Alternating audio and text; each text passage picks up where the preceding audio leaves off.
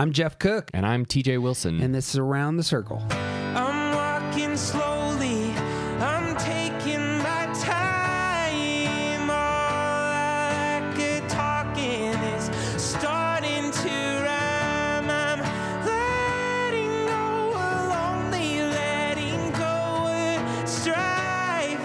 I just can't get enough of this beautiful life.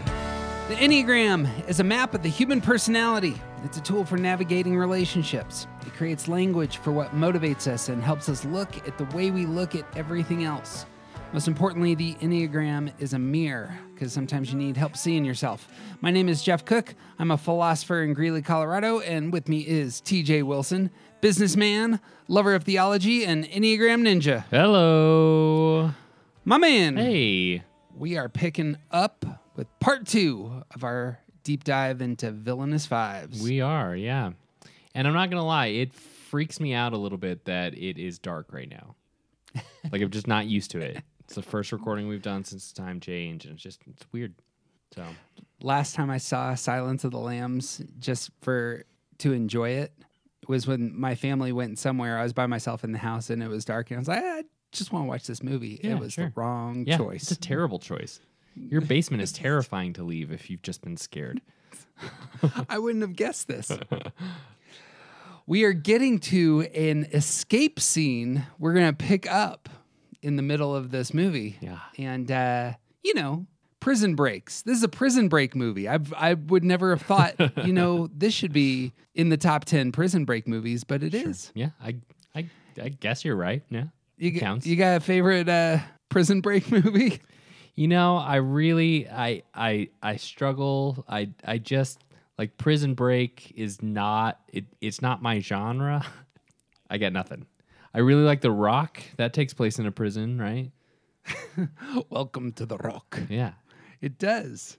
It's got some Alcatraz. Did you ever see the Clint Eastwood Escape from Alcatraz movie? Nope. It's really good. It's like a 70s Clint Eastwood movie, but it was fun. All right, I'll look that one up. I'm sure it's the case that I have said in the past that I think the best movie ever made is one Shawshank Redemption. Right, of course. And that movie is but- spectacular. I like that one a lot, but That works. Do you like bank heist movies? Huh. These are the two. If I could just watch those two types of movies all day long, I'd be so happy. Sure. I love stealing. How are you going to break into this vault, and how are you going to break out of this vault? Sure. Apparently, I don't know what that says about me, but yeah, I get that. And I guess the closest I could get is Double Jeopardy, which isn't really a prison break. Did you ever see that? Tommy Lee Jones and Ashley Judd? I didn't. I saw the trailer. Tell So me about it. she basically, like, she gets framed for killing her husband, who is still alive, and so you can't be convicted twice for the same crime. So she gets out of jail, like, she serves her time and gets out of jail, and then wants to kill him. And then goes and kills him. It's a whole thing. I really like that movie. That's really funny. Yeah. And that's good. I could go off on prison break movies now, and I'm just not going to. Lucky Logan actually is a treat. If you haven't seen this, it was on Netflix, I think, for a while. Sure. And it was a joy to watch. It was one of those movies that came out right when pandemic started. Well, we're going to pick up right after the senator has left one Hannibal Lecter, and with the FBI has actually left Hannibal Lecter with the local law enforcement there in Tennessee. And that's what we're picking up right here in the mill. All right. You ready to go? Here we go. Let's do it. So Lecter is moved to the third floor of a very large building, which the book calls a former courthouse. And it really wants to dress it up as kind of this bunker, Gothic-style granite building in the book. This one just feels like it's a building in Tennessee somewhere. Sure. Kind of old. Yeah. It's a government office. With building. enough space to build a giant cage in the middle of a huge room. Because that room is apparently empty. Fun fact, this is actually a building in Pennsylvania that they now host weddings in. Yeah, of course they do. It It's- looks like a ballroom. Right? It Yeah. looks like a ballroom. So you can say, this is the Hannibal Lecter building. They got pictures up on the walls and I stuff would get of married all in that the. building. You wouldn't. Well, we see Lecter. He is in his cell waiting for Bill to be captured, apparently, and claim his reward from the senator. And we see Clarice going up the elevator, crosses the big room, and a massive temporary iron cage has been installed. And this is where we find Lecter. There are two officers at the door. And we see Lecter from behind, and he's reading poetry, and he's listening to Bach. And this is a first for him in decades, because he told us earlier he didn't have access to books. I imagine the only thing that he's gotten to listen to were those fine televangelists. And he is now wearing white and enjoying, the music from that small cassette player, which is chained to a table. And the first time that we meet Lecter, he says to Clarice, "Good morning," and this is the last encounter the two of them will have. And he says, "Good evening, Clarice." I thought you might like your drawings back, Doctor. Just until you get your view. Again, she is moving towards his emotions. Here's something I want to connect with you, and it's a gesture to hand him his humanity. These are the things. These are the things in your heart, your memories. And this is going to play out throughout their conversations. Anything on the intro? I just think she had to go back to the hospital and get those drawings. It's such a very clear, deliberate attempt to say, to communicate, I know something that you care about, and I'm trying to give you something that you care about. Not just humanizing, but it's such a kind move. For this, and that's exactly what he says. Yeah, that's exactly what he says. How very thoughtful. Or did Jack Crawford send you for one last wheedle before you're both booted off the case? No, I came because I wanted to. People will say we're in love. Transitions. Anthrax Island. That was an especially nice touch, Clarice. Yours? That moment, you got to wonder, did he know the whole time that she was lying? I don't think he did. She called it Plum Island. Yeah. She said Plum Island, and he acknowledged the fact that it's an animal test center. Uh-huh. And then she comes back, and he's like, Anthrax Island. Really? Huh? She is found out, though. I don't know that she knows that she's been found out before. Well, maybe she does. I suppose he figured out how to get a conversation with the senator. Right. Yeah, the second that she talks to the senator, she for sure has she's been made. Yeah. Yeah. Is she stepping into this room already ashamed? He knows that I tried to deceive him? I'm not sure if I would use the word ashamed, but everyone knows that she was lying. She knows that he knows that she knows. There it is. Yeah. Maybe that's what the drawings are about. Could be, yeah. She's trying to make amends. She confesses, yes, it was her. And Lecter says, "Yeah, that was good." He then pushes into her ambitions again. Pity about poor Catherine, though. Tick-tock, tick-tock, tick-tock, tick-tock. Essentially saying, you betrayed me. I'm not going to help you now. Your girl's going to die because you were deceptive, yeah? Or it's a pity possibly for poor even Catherine. just acknowledging how much time she wasted. If she is a 3 and he knows this, the things about her, he knows that she cannot abide inefficiency. This is anathema to 3s, and this act of trying to trick him into giving them more information has now cost them a tremendous amount of time. I like that. Well, the name that Lecter gave to the police was actually another puzzle. It's an anagram, and she figured it out that it's another name for false gold or fool's gold. And so she has some leverage too now, because of course she could always just call the senator and say, hey, he's deceiving you. Sure. It's a little bit of we're both on the same page here, I think. Right. But he transitions then and says, Well, I've read the case files, have you? Everything you need to find him is right there in those pages. And tell me how. First, principles, Clarice. Simplicity. Read Marcus Aurelius. Of each particular thing, ask, what is it in itself? What is its nature? What does he do, this man you seek? It's a good observer line. Yeah. He kills women. No, that is incidental. What is the first and principal thing he does? What needs does he serve by killing? Anger. Social acceptance and She's spitballing, hoping that he'll say, yes, good job, student. But it's clear she's all over the map here. And Lecter's just going to come out and give the answer. Why give the answer here? Well, because he's not really giving her the answer. He's answering his own question. Okay. If she knew the answer to his question, she might be able to figure out the puzzle. What she needs is the answer to the puzzle. So he's answering his own question here, playing the role of professor still. sexual frustrations. No, he covets. That is his nature. And how do we begin to covet, Clarice? Do we seek out things to covet? Make an effort to answer now. No. We just... No, we begin by coveting what we see every day. Don't you feel eyes moving over your body, Clarice? And don't your eyes seek out the things you want? I think this is super important because this is established throughout the movie that other people are watching her. Yeah. And in fact, the director is even filming it intentionally to give the audience the feeling that she's being watched or that we're being watched. Right. Her feeling looked at is a big deal throughout. Right. Buffalo Bill is scary. Everyone looking over you, is that more scary? Is he essentially saying, you're chasing this man who covets, but really you have been the object of people's eyes, you know, all your life, or at least certainly recently.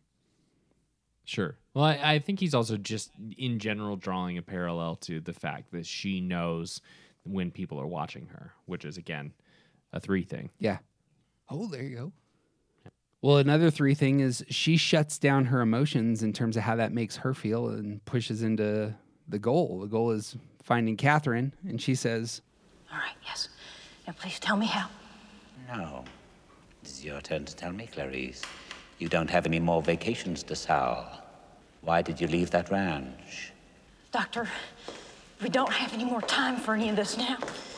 But we don't reckon time the same way, do we, Clarice? This is all the time you'll ever have. Later. Now, please listen to me. We've only got 5... No. I will listen now. Him being demanding as an observer is real interesting there. He wants the facts, or he wants this engagement, and he wants to know about her. Mm-hmm. He's very demanding about it.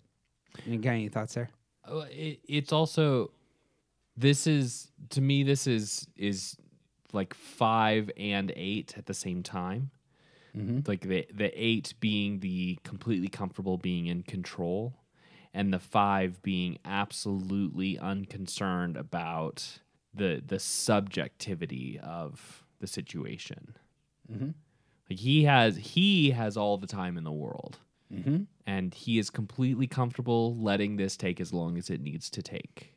Mm-hmm. She feels the pressure of, we need to get this done quickly so that Catherine doesn't die, and he is removed from that subjectivity. It's even the case that he's leveraging the time because tick-tock, Clarice. Because he's aware that she feels it. He doesn't, Yep. though. He doesn't care. Right. And it's, again, a power move. We've said this with other villains, that when they have control, that's when you see them go low. Or he certainly goes into security there. Sure. He can be more demanding because he's in control. Right. But it is, I think that's right. I think there's just the 5 and the 8 are all over this of demanding more observations. Yeah. After your father's murder, you were orphaned. You were 10 years old. You went to live with cousins on a sheep and horse ranch in Montana. And one morning, I just ran away. Not just, Clarice. What set you off? You started at what time? Early, still dark. Then something woke you, didn't it? Was it a dream? What was it? I heard a strange noise. What was it? It was screaming. Some kind of screaming, like a child's voice. What did you do? I went downstairs, outside. I crept up into the barn. I was so scared to look inside, but I had to. What did you see, Clarice? What did you see? Continues on that line of observational demands. And he knows where to push. It's like there's some facts here that I can begin to paint in the picture early in the morning. Gets her talking. Lambs. They were screaming.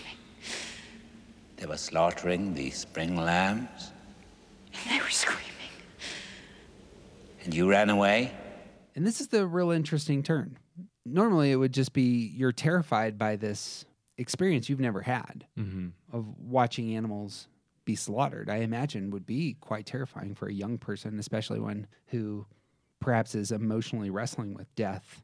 And she moves inward. She doesn't run away. She goes further in. She says, No. First I tried to free them. I opened the gate to their pen, but they wouldn't run. They just stood there, confused. They wouldn't run. But you could, and you did, didn't you? Yes. I took one lamb and I ran away as fast as I could. Where were you going, Clarice? I don't know. I didn't have any food, any water, and it was very cold. I thought if I could save just one, but he was so heavy. I didn't get more than a few miles when the sheriff's car picked me up. Rancher was so angry, he sent me to live at the Lutheran orphanage in Postman. I never saw the ranch again. What became of your lamb, Clarice? They killed it. and here's the deduction.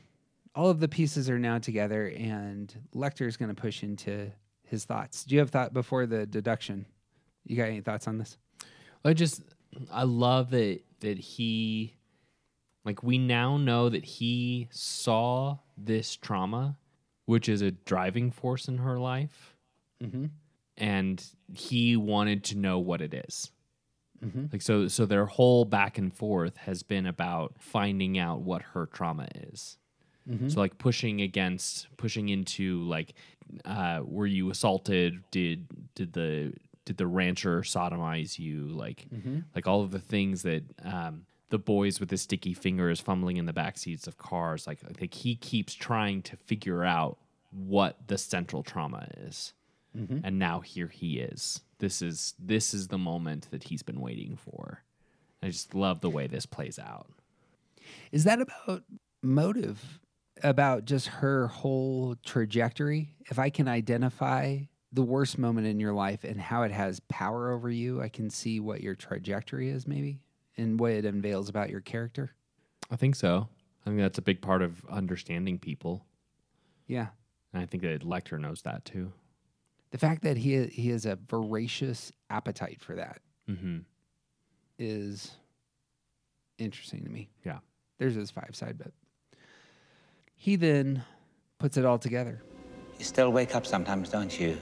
You wake up in the dark and hear the screaming of the lambs. Yes.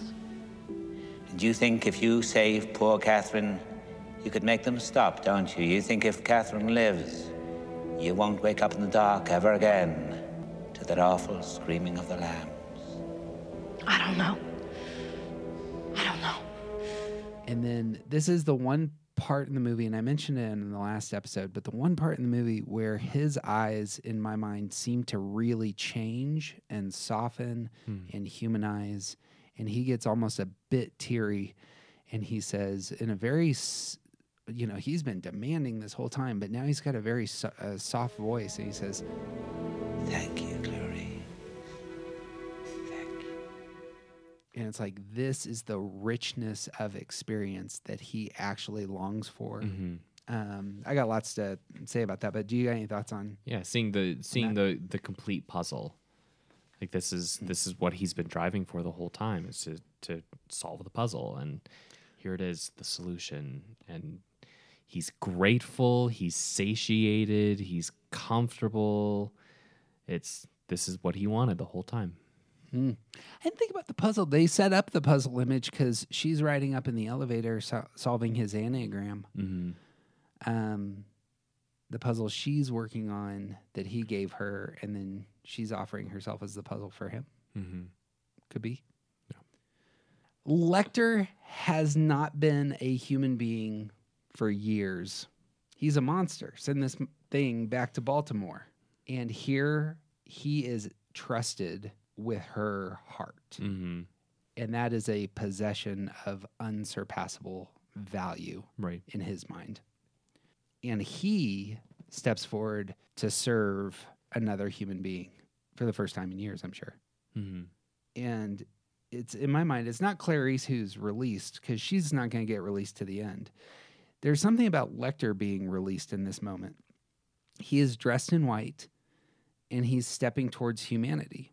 And later we will see him sketch a picture of Clarice holding a lamb, very medieval, Jesus-looking, 3 crosses sketched in the background kind of image. And she tells him the story of a savior, and he believes it. And there's a lot of dark Christian imagery in this movie. But I think there's something there in terms of, I want to hear the story of something being saved. And it affects him in a very primal place, that story of salvation. And then, of course, the overseer of hell walks into the room, and Lecter knows it, and everything shifts, and he is brought back to this imprisoned state. And he says, Dr. Chilton, I presume. I think you know each other. Okay. Let's go. It's your turn, Doctor. Out. Tell me his name. Sorry, ma'am, I've got orders. I had to put you on a plane. Come on now. Brave Clarice. You will let me know when those lambs stop screaming, won't you? this is a throwaway line that I think is actually really important. Brave Clarice. He hasn't said that before. Mm-hmm. He's called her Clarice this entire time up to this moment, and he changes her name. Right. The very first thing, you'll know this about me, I love how names play into movies. The very first thing he wants to do is see her credentials. They are paper. They're going to expire in a week. They don't matter at all. Her story is her character. Her story is who she is, and he got a chance to see it. And he understands. He's the wise old man. Mm-hmm. He understands who she is, and he gives her a new name, and it's the last thing that they say to each other. Right. Before she has to go off and fight the monster. Right. And she's yelling, "Tell me his name." But it's, of course, he's telling her name. That's what's real interesting. She's yelling, "Tell me his name, tell me his name." And he's like, "You are brave Clarice." Yeah. I just like that. Yeah. And also, you will let me know when those lambs stop screaming, won't you? He's playing the role of like that's the type of thing that a therapist says to someone when they know that that person isn't going to come back. Oh, I took that as a different thing. Go ahead. Tell me why you think that. Because like he's basically saying we probably won't see each other again. Mm. And also, I wish you well on your journey. Yeah, there it is. I like the wish you well. I see it as more, here's your goal. It's that you have what it takes to overcome because you're brave, Clarice. Yeah. Something like that. Yeah. And in a, we've now acknowledged, here is your goal. We've now both acknowledged it because I was able to get it out of you. Mm-hmm. And I hope it goes well for you. Love it. He then raises his voice very loudly, just like the very first time that they met in the dungeon. Clarice! Your case filed. And again, she returns to him and grabs this important thing. Pulling away from this very large group of men, by the way. And of course, at this moment, their index fingers touch. She has given him poetry, has given him artwork, has released him from under the earth, has given him Bach music. And here he is taking, I assume, human connection. Yeah. Well, and he hasn't had real human connection except with a victim in 8 years. Yep. He's behind glass. He gets strapped to a dolly in a straitjacket. He's not allowed to move when other people are around him. Yep. And this is the first moment that he's been able to share physical connection with anyone in at least 8 years. That's it. Yeah. Because he's a human being. Because he's a human being. The whole movie's about that rehumanizing of someone, which may not, sometimes you only move a couple clicks. You don't capture your full humanity back. But I think there's something there. And he says, "Goodbye, Clarice." And she walks out hugging the case file to her chest and staring back at him as she gets pushed out of the room. Hey, TJ, What's up? how do you escape from hell? I'm sure there's a good joke here, but I've got nothing off the top of my head. This next scene is one of the all-timers for me. I love this scene. It's so freaky and beautiful. When commenting on this scene, our friend Steve Morris points out that there's a filmmaking term called the promise of the premise. That sometimes movies will just set up this huge expectation, and when you do that, you better deliver. Yeah. Lecter is genuinely terrifying, but all we've seen is the back of a photograph and a lot of talk, and I suppose we are told that he talked a man into committing suicide. Right. Those are creepy. Right. But he's been in an outfit, prison garb, behind glass, Right. and We he's have been not strapped seen to a that. table. It's entirely possible that all of that's lies. It's entirely Show, possible. don't tell, Hollywood. Kaiser Soze. It could all just be smoke. Yeah. But real good movies, they give you the payoff. Can't just tell me. So this was the problem for a while. You can't just tell me that Darth Vader is especially horrifying. You see him force choke a guy, but what I really want to see? I want to see him in a dark hallway with a red lightsaber and a room full of red shirt rebels, and him just hacking them to bits, melee style. The rebels who can actually hit things when they shoot at them. Right? It's true. Yeah. TJ, you have a saying for this, by the way. I do. Yeah. Does it prove it? We've heard we've heard that Lecter is scary. Okay, so prove it. Prove it. So we see two guards who are delivering a steaming, rather elegant dinner tray to Lecter's cell. Bach is coming from the cassette player. Beside it on the table is the pile of Lecter's drawings, and the top one is now of Clarice holding a lamb, looking very Jesus-y. Good evening, gentlemen. Okay, Doc, grab some flora. Same drill as before, please. What does that mean? It means he's done this before. I've been here before. He knows how this works and could probably figure out how to manipulate the situation if he needed to. Especially if he has happened to steal a pen from one arrogant asylum leader who left it on his bed.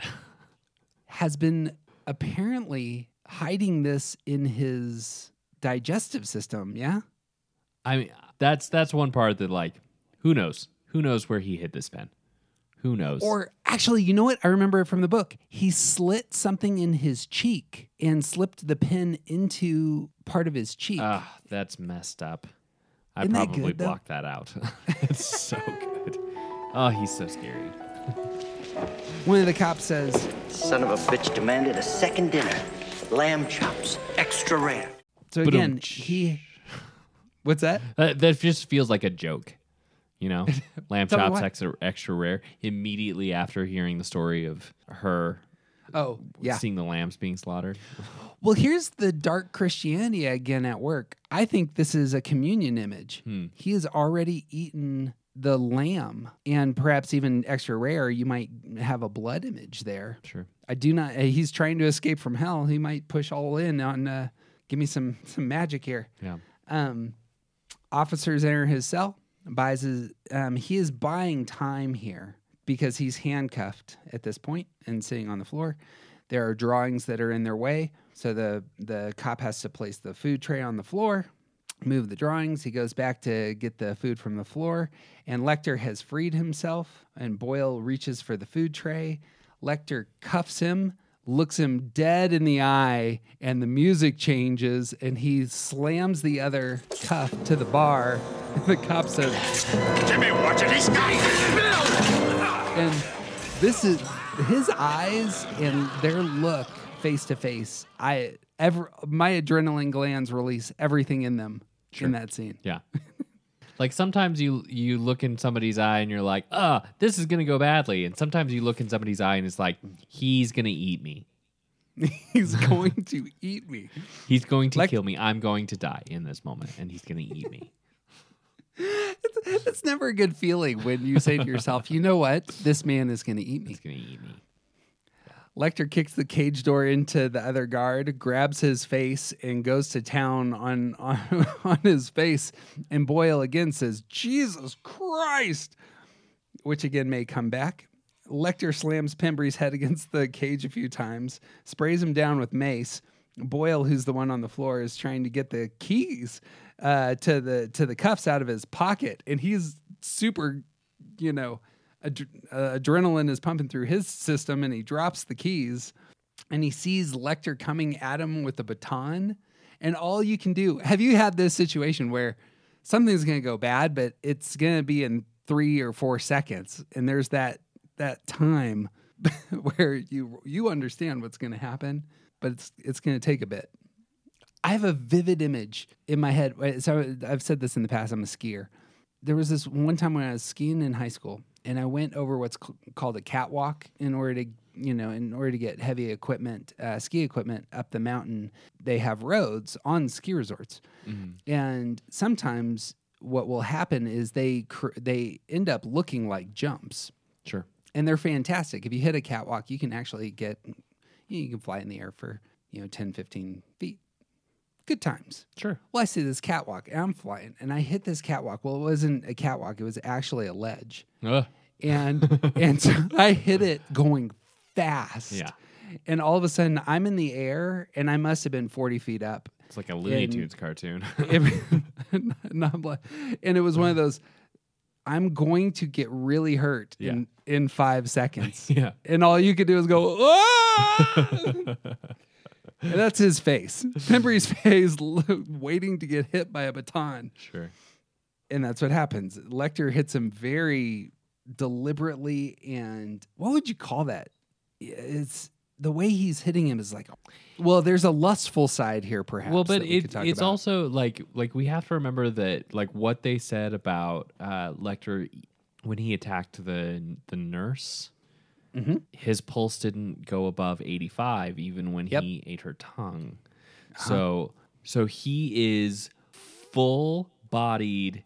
Like he has to at least knock this man unconscious with his swings, full-bodied swings. But he's also completely calm. Yeah. So it's this really intense. Like he's calm about it, but almost like he's threshing wheat or something. That's a good image. That's exactly what it is. It's not. It doesn't feel like a. It's not a passionate moment. Yeah, there it is. Yeah, he's killing someone. He's bludgeoning someone, but it's done elegantly and dispassionately. Yeah, I feel like there's a sucking in of the experience as well. Which the lustful side, the voraciousness that can come out of Eights, I think is going to come into this murder scene. Sure. Of engaging all of the senses. Lecter hits him a few times and then is splattered with blood. And we might, again, come back to the dark Christian image here. He finishes listening to Bach, and we hear the other cop, Pembry, who is crawling on the floor towards the door. Lecter decides to listen to the last little riff of Bach, and then he goes over, picks up a pocket knife from the cop on the floor, and he says, Ready when you are, Sergeant Pembry. Just brilliant, terrifying, awful, amazing. It gets better. Anything else on the lustful side? Five's going to the low side of 8 on that side. That just struck me as I don't know what it is. The imagery here just strikes me as when talking about lust in a non-sexual context. I think this is a great image of just soaking in the violence. Yeah, savoring it almost. Yeah, that's Yeah, it's relishing in what's happening. Like so much of this kind of violence is portrayed very passionate, very in the moment, very much like almost like losing control. And Lecter is in control at all times and is relishing what he's doing. He's enjoying it very much. It's the same as the music there. Yeah. Perhaps. Like Yeah. they kind of, and that's that character. We see, so there's a cut to downstairs. And Sergeant Tate, who we meet earlier in the movie, who comes across as highly competent and composed, who's the lead cop, he gets real mad at the elevator moving. And he is, by the way, rocking a fantastic, I don't know what you would call that, a pencil mustache? What is that mustache that goes like all the way across? It's real thin. Oh, I don't Do you know what I'm talking about this? You got to look at this guy's mustache online. It's good times. But then we hear some loud bangs. And Tate immediately says into his radio, Shots fired on 5. Repeat. Shots fired on 5. Sergeant Tate! and then after these shots, then we see the elevator arrow start going down and it gets to 3 and the cops start getting their energy up and they're pulling out their guns because the monster is coming for them now. The monster's loose. And we know the monster's loose. And then the elevator stops at 3. Tate says into the radio, Seal off a 10-block radius. Give me the SWAT team and an ambulance double quick. there's then a string of cops that come and they're decked out in gear. And the SWAT team has arrived and they go up the stairwell and they peer around the corner right into the elevator and it's empty. And then they're yelling for their friends and it feels very chaotic. And the music is kind of building and they go to the room where Lecter was held and they burst through the door and we watch everybody's faces turn and they're horrified. And then the unveiling of Boyle, who has been crucified on the cage and his intestines have been unloosened. What would you call that? Disemboweled. Yeah, he's been disemboweled and He strung is- up. There's another dead body on the floor, which we don't care about at all.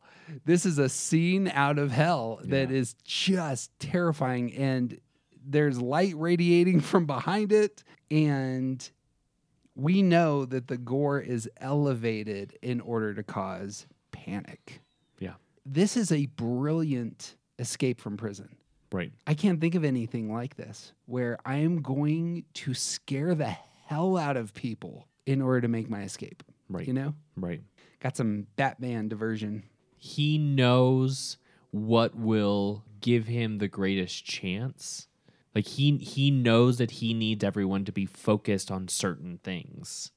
And this is how you do it. He understands the human psyche so well that he That's what it is. knows how to get them focused on the things that they need to be focused on so that they're distracted enough for him to pull off what he needs to.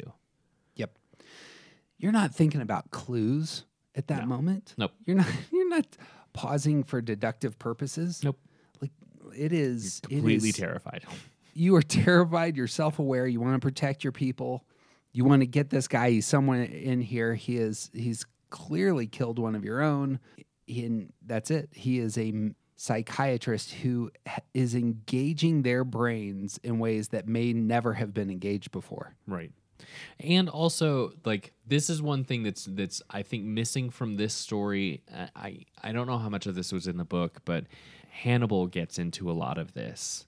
Like Hannibal Lecter is also deeply fascinated with, like, he is a very intelligent person who has spent a lot of time studying art and culture.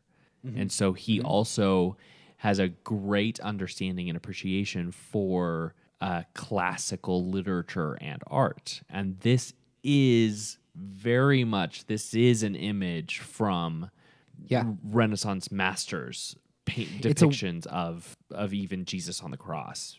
Yeah, there's a you'll find this online if you want to look it up. It's a William Blake inspired image that at least the director is inspired by that. Whether or not Lecter is saying, you know what, let's make this some William Blake. Sure. But it's a terrifying, ghastly image. Right. Well, and thinking about his, he draws the Duomo in Florence, Yep. and Hannibal From- takes Totally. Yeah, Yep. Hannibal takes place. A lot of Hannibal takes place in Florence.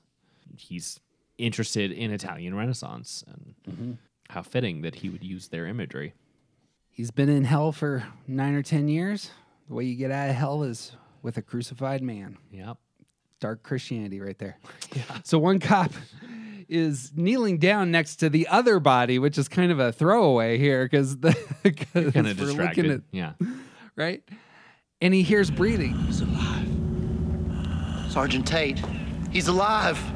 Get a hold of him where you can feel his hands, son. Talk to him. What do I say?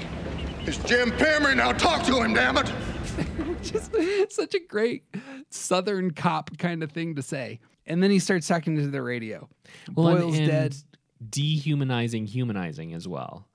So there's like this Oh, man sure. on the floor. His face is destroyed. It's covered in blood. There's cuts all over it, and like he was just attacked by the scariest person alive, and is holding on for dear life. And so this kid kneeling next to him is like, "What do I say to him?"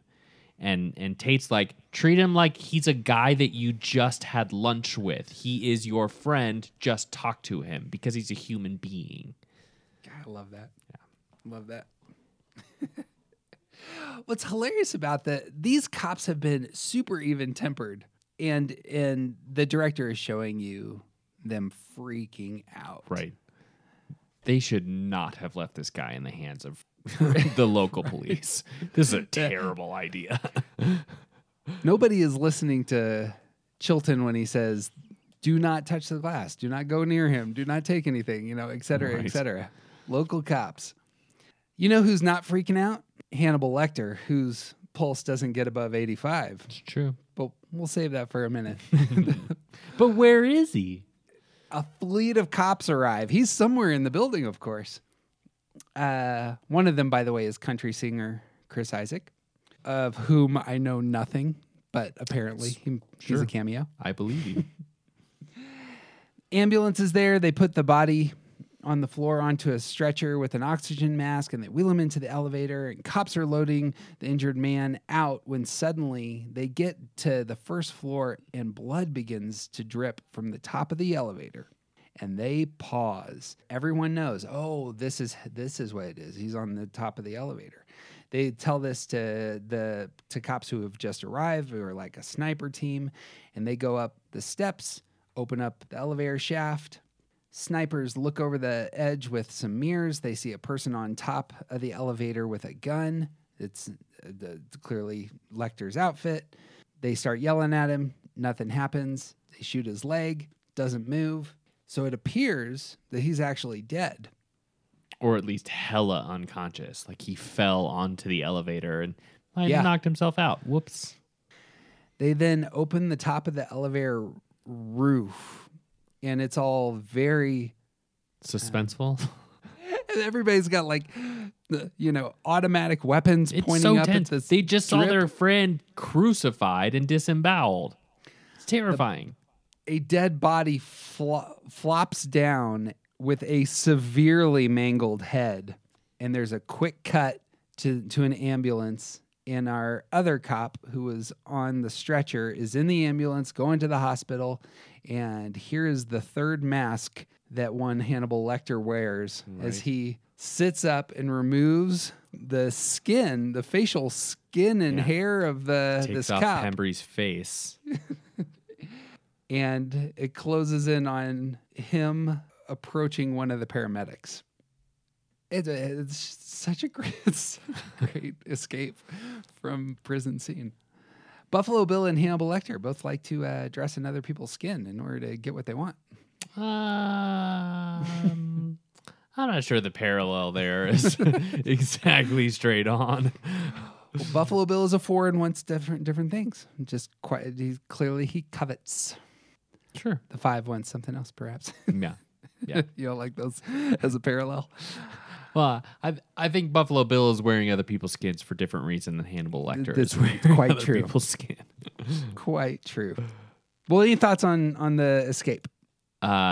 It's brilliant and clever and so unbelievably dark. Yep. I wonder how many nightmares Thomas Harris has. You know, like if those were the kinds of thoughts that he has in his head. Ugh.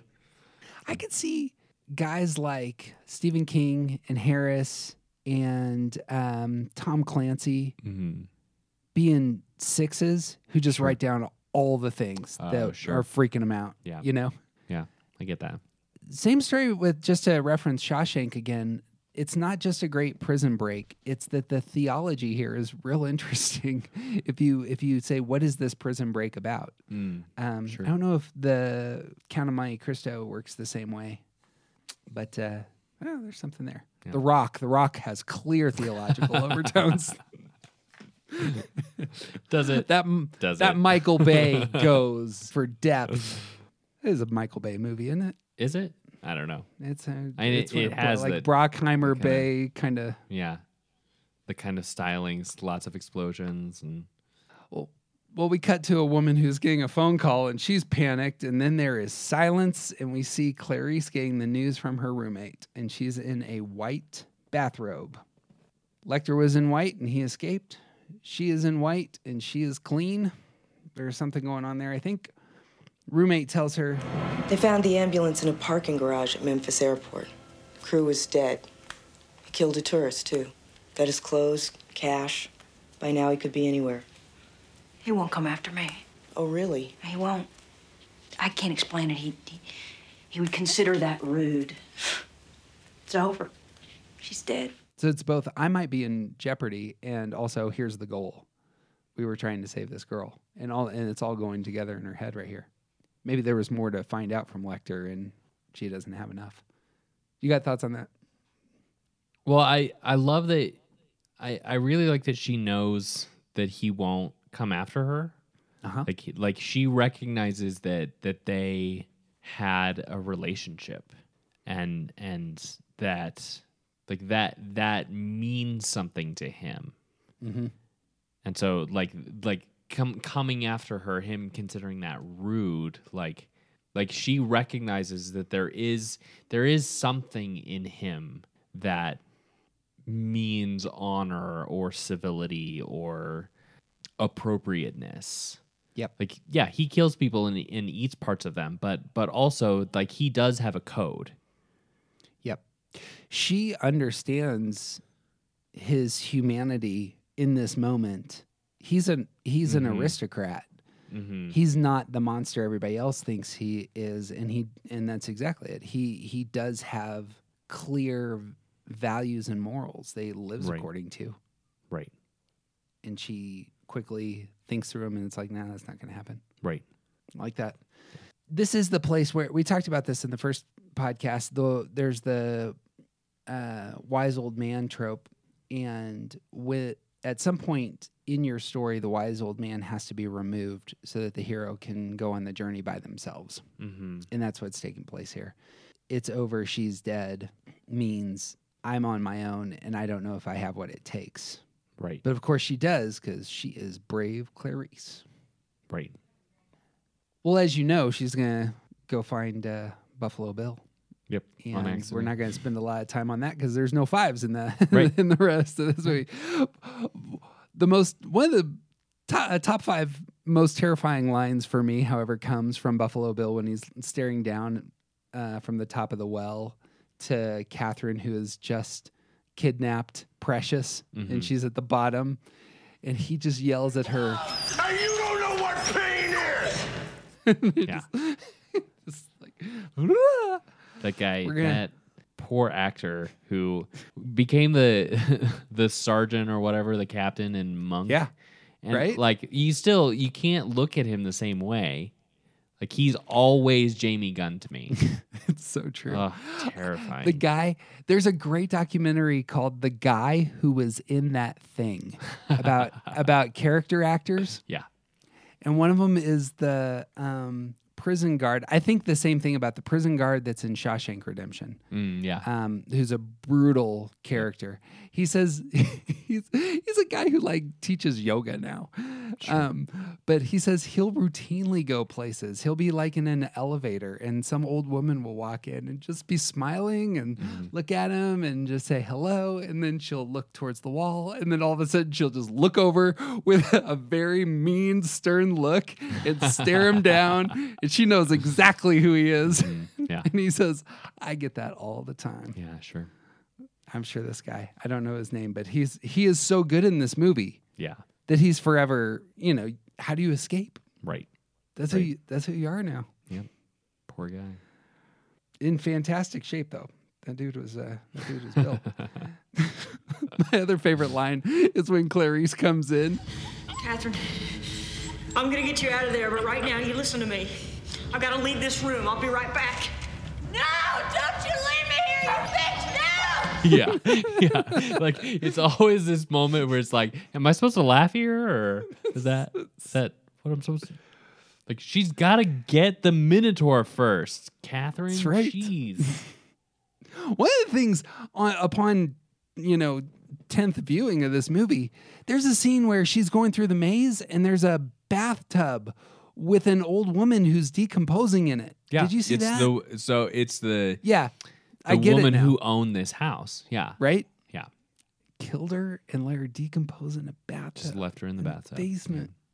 That's some psycho Yep. going That on guy's there. Terrifying. Just all the serial killers find their way in here. But it's also like to something that we said earlier. It's artless. Oh yeah, sure. Yeah, like this, like in Lecter's assessment of Buffalo Bill as like he continually talks about him in a way that's almost demeaning. Yeah, like he talks about like he doesn't use Buffalo Bill. He calls him Little Billy, and I think it's because he sees Buffalo Bill as a rank amateur. Yep. Like this is someone who doesn't know what they're doing. They're trying to aspire to something that I've perfected. And killing the old woman and leaving her in a bathtub in the basement is artless. There's no he disposes of the other girls. Yep. And just leaves it. Ugh. You know what? This builds on what you're saying, but the one thing that Lecter gets excited about when talking about Buffalo Bill is the thing in the throat of the corpse. Because it means something. He says, "Was it a butterfly?" Yeah. And he gets really kind of. But it's also a jazzed for puzzle second. piece. Yeah. Yeah. There's at least some semblance of intelligence here. Mm-hmm. It's not just throw the old lady in a bathtub. Yeah. I love your take there. Dr. Lecter calls Clarice at her graduation after she's saved the girl and won the day. She is brave Clarice, who's going to get the medal that she's wanted, going to get a job at the FBI. Finally. So there's some good 3 payoffs there. Yeah. Getting the diploma. The recognition that she's looking for. Yeah. Well, Clarice, have the lambs stopped screaming? Dr. Lecter, Don't bother with the trace. I won't be on long enough. where are you, Dr. Lecter? I have no plans to call on you, Clarice. The world's more interesting with you in it. The reason he's not going to pursue and kill Clarice is because she's interesting. Yeah. I thought that was an interesting that was a good 5 line. It's Yeah. like, here's something that brings texture to the world. There's we've talked a lot about how 5s are objective. 5s are sort of almost divorced from their feelings. Like he sees her as something worth keeping alive because she is more interesting than most people are. Mm-hmm. Like we'll see in a moment that he's on his way to kill Chilton because Chilton sucks, and like he obviously doesn't have any respect for Crawford, and like the people that he does kill, he doesn't find any interest in them. This is true. Yeah. None of his victims are worthy Right. opponents. Right. And not even necessarily opponents, but there's almost a like this is sort of the central premise. I've only seen the first Saw film, so I can't speak for the whole franchise, but sort of the central premise of the Saw film is like, is your life worth keeping? Mm-hmm. And he offers her this sort of like, you are more capable, more interesting, more like there's enough about your person, about your character, about who you are and who you could be, that I want to see what you could do in the world. Yeah. Like you are interesting enough that the world is better with you in it. Well, to build on that, she is a threat to him because his next line is, So you take care now to extend me the same courtesy. that is, I have no plans to call on you. Don't pursue me. Right. But I think as on the 5 side, there's a future fear there. He's looking at what could happen in the past or in the future, given his knowledge of what's happened in the past. But also that 5 language of you make the world more beautiful. Yeah.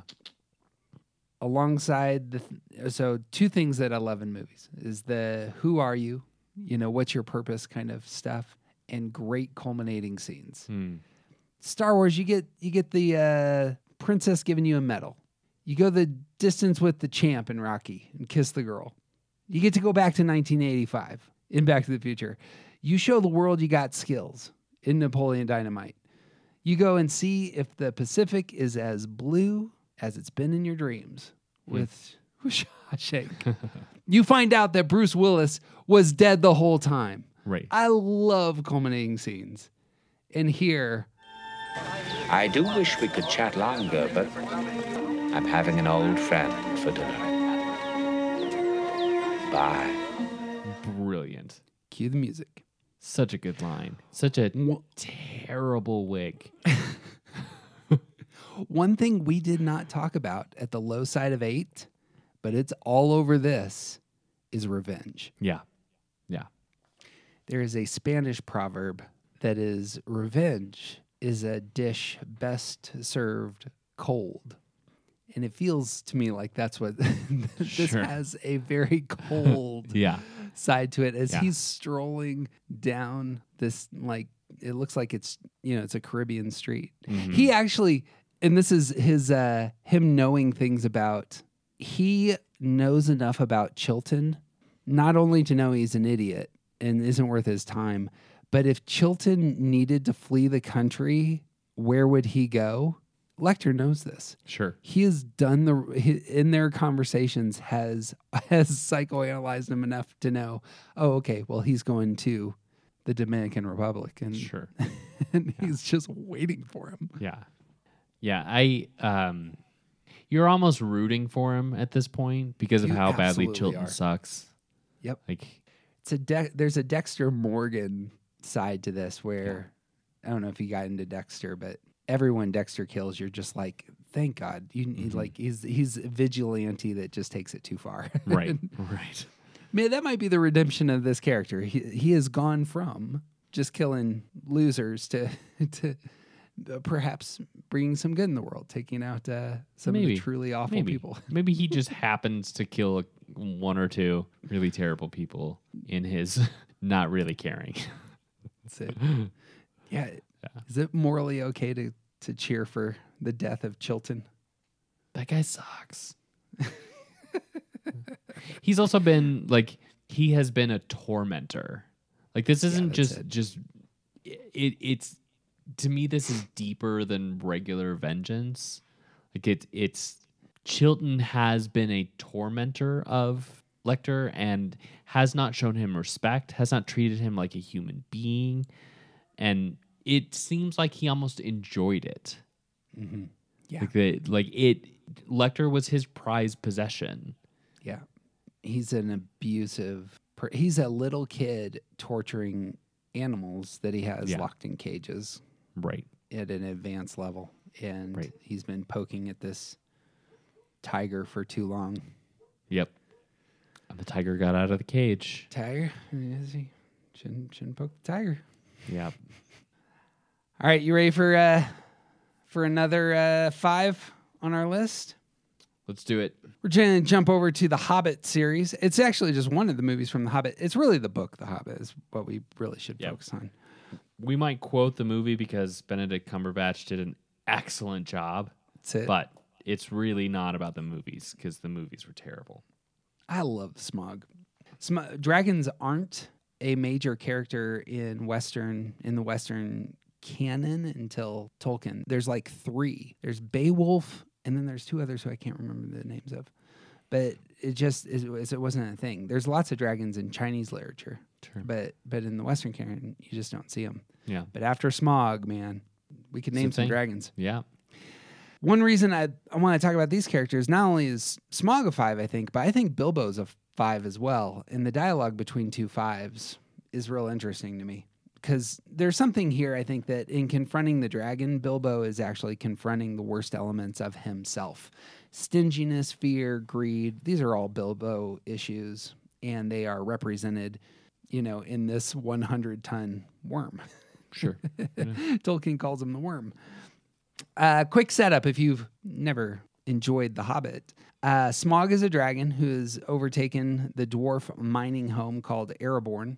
Specifically, their depository of wealth and power. They have lots and lots and lots and lots of gold. Smaug lives, he comes in, torches the place, eats a bunch of dwarves, everybody scatters, and then he just lives on this treasure hoard under the Lonely Mountain. And the book begins with a small set of dwarves who want to retake their home, but they need the help of Bilbo the Hobbit, who's another creature. Hobbits, I'm sure you know what hobbits are. They get the help of Bilbo to reclaim their home. So the whole story, it seems to me, is about this 5, Bilbo, who is engaging in adventure. He's moving to action. He's overcoming his stationary life. There are security issues that he's wrestling with and overcoming. Halfway through the tale, Bilbo has been sent into Smaug's lair by the dwarves to find a single piece of treasure, and this is called the Arkenstone. And if these dwarves get this Arkenstone, it's like a magic stone. It's a symbol that all the dwarves in all over Middle-earth rally behind, and they think if they can just get the Arkenstone, that all the dwarves in Middle-earth will come together and defeat the dragon. So Bilbo has entered the dragon's lair. He's looking for the Arkenstone in this vast underground cavern. And he also has a magic ring that turns him invisible. This is true. Yeah. And it's just piles and piles and piles of gold. And then the dragon awakes. And the dragon has been sleeping underneath the gold, and it begins to shift. And this huge creature rises up in the middle of this cavern. And Smaug says, "Well, thief, I smell you. I hear your breath. I feel your air. Where are you? Come now. Don't be shy. Step into the light. There is something about you. Something you carry. Something made of gold, but far more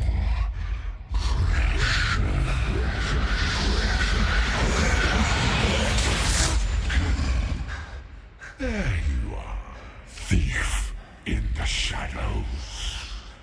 Any observation going there for Smaug, huh? I mean, he can smell, he can hear really well. Yep. Part of that's, he's a mythical dragon. But also, setting up, this is someone who relies on more of his senses than just sight. Yeah. Really pushes into exactly that. That's where his power is. It's in his senses there. I did not come to steal from you. Oh, Smaug, the unaccessibly wealthy. I merely wanted to gaze upon your magnificence, to see If you really were as great as the old tales say. I did not believe them. Do you now? Truly, the tales and songs fall utterly short of your enormity, O Smaug, the stupendous. Do you think flattery will keep you alive? No. No, indeed. You seem familiar with my name, but I don't remember smelling your kind before. Who are you, and where do you come from? May I ask? Any thoughts, sir? You got to wonder if the what led Bilbo to think that he needed to be gushing with praise for this dragon. There's no indication that this dragon is moved by it. Yeah, flattery doesn't work. Yeah, at all. Yeah, and almost like what's the point of it even? I suppose what are you going to say to get out of that situation? You look real strong. I need to go. Yeah. You seem familiar with my name is a good line here, I think, because we talked about this earlier with fives. They know the power of observation, and when I can observe details about you and know you, then that gives me power. Here, Bilbo has some power. He knows who Smaug is. Smaug pushes into that. Who are you and where did you come from? And again, of course, I'm going to love this. The who are you question is all over this. I'm confronting my dragons. Yeah. I'm going to that spot, and identity is all over this conversation. Well, and he's taken over the heart of the dwarfs. Mm-hmm. We know that elves and man play a role in this story as well. So, he is familiar with a lot of different creatures, and Smaug believes that he knows something about the character of those creatures just on what type they are. Mm-hmm. Mm-hmm. Yeah. So like if it was a dwarf, he would know something about who that person was, regardless of what kind of dwarf they were. Yep. Like what their personality was like or anything. He would know something about the character of that dwarf simply because they were a dwarf. Yep. I think that's right. Yeah. We talked about that some with John McClane and Hans Gruber, where Gruber can't categorize McClane. He doesn't know who his adversary is. Once he finds out he's a cop, then he's like, okay, I know how to process this and move forward. Same story. I've never smelled your kind before means I don't have the information to give me control in this situation, maybe. Mm-hmm. Bilbo starts a string of mysteries, like little riddles. I come from, I suppose, there it is. It's riddles, because that's what he does with Gollum earlier. I come from under the hill. And under hills and over hills my path is led. Through the air, I am he who walks unseen. Impressive. What else do you claim to be? I am Luckwearer. Riddle maker. Lovely titles. Go on. Barrel rider. Now that is interesting. And what about your little dwarf friends? Where are they hiding? Dwarves. No dwarves here. You've got that all wrong. Oh, I don't think so. Barrel rider. They sent you in here to do their dirty work while they skulk about outside. Truly, you are mistaken. Smaug, chiefest and greatest of calamities. You have nice manners for a thief and a liar. I know the smell and taste of dwarf. No one better. Collecting information here, yeah? Yeah. Yeah, he's just trying to figure out who this person is. Like what type of person are you? He seems to me to be angered. He's angered by two things. One, that Bilbo is a liar, so the information isn't reliable. Can't observe the world cleanly if you're getting false info. Right. And he's mad that he's a thief. Yeah. He's come to take my stuff. And these are the things that set Smaug off. You want to talk about either of those with fives? Well, the liar part, I think, plays into both 5 and 8. 5 in security, moving to 8. He can't appropriately categorize the information if the information is unreliable. Mm-hmm. And also, how dare you lie to me? Mm-hmm. I can smell dwarves. I know what I'm talking about. You're lying. Stop lying. There it is. And that's right. And the thing about being a thief, like fives are like they're very protective of their things. They protect the information, they protect their possessions. Like they are concerned about not having enough. And like as a hoarder, clearly, like he's doesn't want anyone taking his stuff. Is there something worth saying about fives on this front? What good is gold to a dragon? You know? Sure. Well, I don't know that anything valuable will transfer over from the dragon metaphor.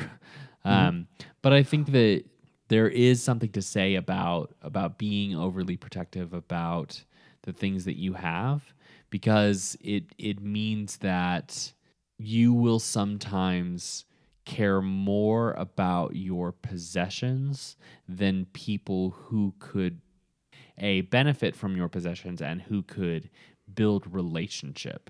Mm-hmm. If you weren't like caring more about your stuff than the people who need your stuff means that you don't care about the people. Yep. And like it leads to a lonely existence. Lots of that going on in this movie. Bilbo is that way at the beginning. He's got all of his stuff. He's secure in his hobbit hole. The dwarves upend all that. Sure. And they pillage his pantry. Right. But in some ways, he begins to connect when he gives out of that place. Right. That's not where Smaug is. And that will be Thorin's struggle as well. Once Thorin takes over, his greed keeps him from connecting with others who are different from him. Right. I think there's a great image of greed that it's not just it's not spending too much. It's hoarding. The dragon hoard is it's a good image there. But you're hoarding things that you'll never spend. Right. And there's it's a false security. You're as you were saying, you're trading these goods you'll never use, accumulating them at cost to the relationships you could have, the connections you could have. Yeah. Keeping more than you need that you might never use. All characterized by a 100-ton worm. Right. It is the gold. They are drawn to treasure like flies to dead flesh. Did you think I did not know this day would come? That a pack of canting gods would come crawling back to the mountain? Yeah, he's mad. He's moving through the cavern. The dwarves outside hear it. Was that an earthquake? That, my lad, was a dragon. It's a good line, but there's a lot of future fear here. The dwarves might come back. They may come back to get my stuff. I knew this day would come. Yeah. Anything we're talking about there in terms of like the stance? There is a future focus for fives in their fear, but there is a past focus in terms of here's who the dwarves are and were, and I understand them. You know what I mean? I think so. So this is part of the fives, like the calling fives and their fear, like using the term future focus is a bit misleading because it's fearful about an imaginary future, but it's preparation for an imaginary future. So like again, I don't know that the dragon metaphor fully translates, but part of keeping and hoarding that wealth is in preparation for imaginary futures. And it's a focus on what I understand from the past in order to prepare for those things that might happen in the future. Yeah. So, like, he knows that the dwarves will come back because he understands the character of the dwarves. But he's not, like, building barricades for that day. He doesn't have any kind of action. He doesn't have any plan. Like, there isn't a focus on the future. It's more of a... I think that the dominant time focus is more about the stance. Like, it's a withdrawal. He's waiting for the dwarves to come back to him.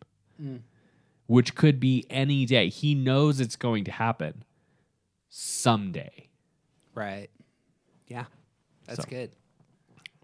There's not a lot of Smaug dialogue, so I'll just say the other 5 lines in this movie. He says, "The king under the mountain is dead. I took his throne. I ate his people like a wolf among sheep. I kill where I wish, when I wish. My armor is iron. No blade can pierce me." And later, you, Bilbo. "You are being used, thief in the shadows. You were only ever a means to an end. The coward Oakenshield has weighed the value of your life and found it worth nothing." Let's talk of value here. Lots of... You mentioned this in our last podcast, but knowledge of the person in front of him, he can use that knowledge to take control and turn other people against. He's aware of the relationships at hand and uses that information. He wants to create tension between turning people against each other. Right. And this is like, that's clearly what he's doing here. He's like, you are a tool in someone who does not care about you. And so stop helping them and essentially using his knowledge about both Oakenshield and Bilbo to try and get them to fight each other. Mm-hmm. That's it. Bilbo says, No, you're lying. "What did he promise you? A share of the treasure? As if it was his to give. I will not part with a single coin. Not one piece of it." A lot of greed going on here. And then he pushes into his strength. "My teeth are swords. My claws are spears. My wings are a hurricane." But Bilbo sees a scale that's been removed near his chest. So it is true. The Black Arrow found its mark. That is in early days, when Smaug first took Ereborn, he was hit with a large arrow, a spear-looking thing, and it removed a scale, and so his heart is exposed, as it were, to being, in that soft spot. Smaug has analyzed himself. Here are all my strengths.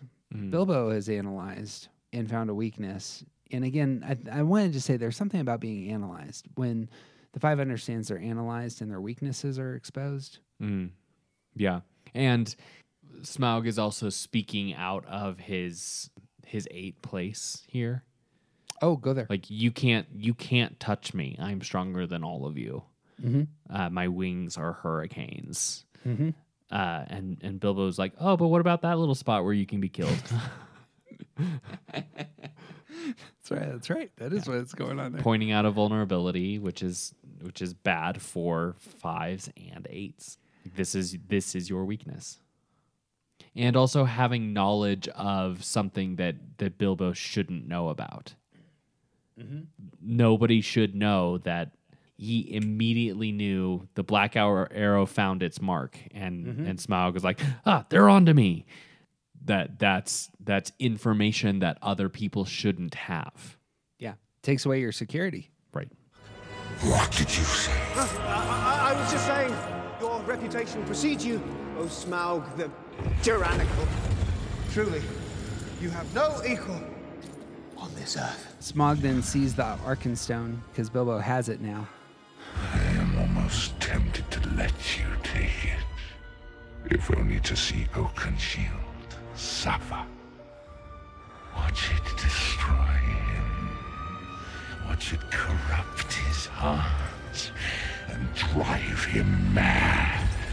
all these things are going to be true. But I think not. I think our little game ends here. So tell me, thief, how do you choose to die? And then Bilbo puts on the ring and runs. Any thoughts on that last line? He's playing a game. He's having it's not that it's fun, but it's it's interesting for a few minutes.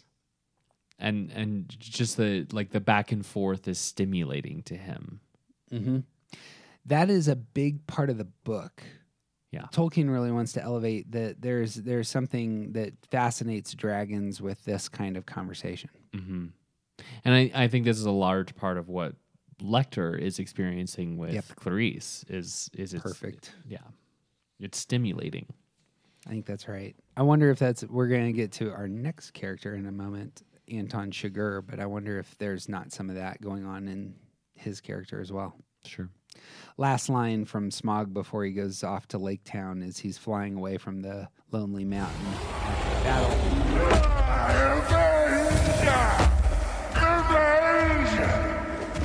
I will show you revenge. And it's again, I don't know if that's low side of 8 because he doesn't seem very secure in that moment, but it was something. And he's always secure. naming. He's a dragon. Oh, maybe that's it. Is it like Lecter? He's just living in security? Yeah, living in security. He's a dragon. Let's talk about Chigurh then. Some of you will not have seen No Country for Old Men. Some Which of you will have, includes some of me. right? Yeah. Some of you will have seen No Country for Old Men and thought to yourself, I didn't get it, which is entirely justifiable. This is a dark, heavy movie. It has very little music. And the main character is a homicidal nihilist it's like an assassin bounty hunter kind of character. So Anton Chigurh is this enormous man, very bad haircut, which is intentional. Whenever there's something about the bad haircut that makes people creepy. It's Sure. not quite a comb over, but what would you call that haircut, man? It looks like It's a almost mop a on the bob. dude's head. There it is. Yeah, right? Yeah. It's a bob. This is someone who doesn't understand how to fashion himself to fit in the world.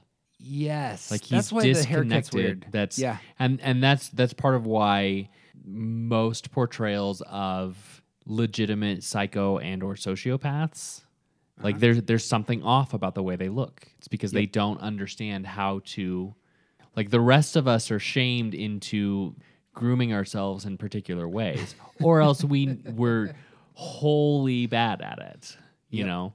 But a lot of psycho and sociopaths, like they don't learn those skills. In Dexter, that's like most of his inner monologue is about that. It's like, look normal, keep it together. This is how normal people act and behave. And he's always thinking about that because it doesn't come naturally and he has to pretend. Right. Chigurh is like this Terminator style character that is just constantly hunting down his target, and yet he's very thoughtful. And when he's comfortable, he exerts his power to the low side and often will execute the person in front of him. It could be the case that this character symbolizes death or meaninglessness. I mean, there may be, you could pin a couple of like big dark images to who this character represents in this world, because the movie is about meaning, finding meaning in a wasteland. They're in a desert world. Fun fact about the movie, there is no music in it, but there's a lot of wind sounds. And I don't know if this came from the screenwriters or somebody in the production, but they quoted Ecclesiastes, which said that, wind, everything is wind, meaningless, everything's meaningless. This is how Ecclesiastes starts. And the wind is supposed to, we're talking about meaning and how just everything eventually falls apart, or, there's perhaps no rhyme or reason to anything. And that's what's going on in a lot of this movie. So, and that's characterized by the most famous scene, which occurs real early on.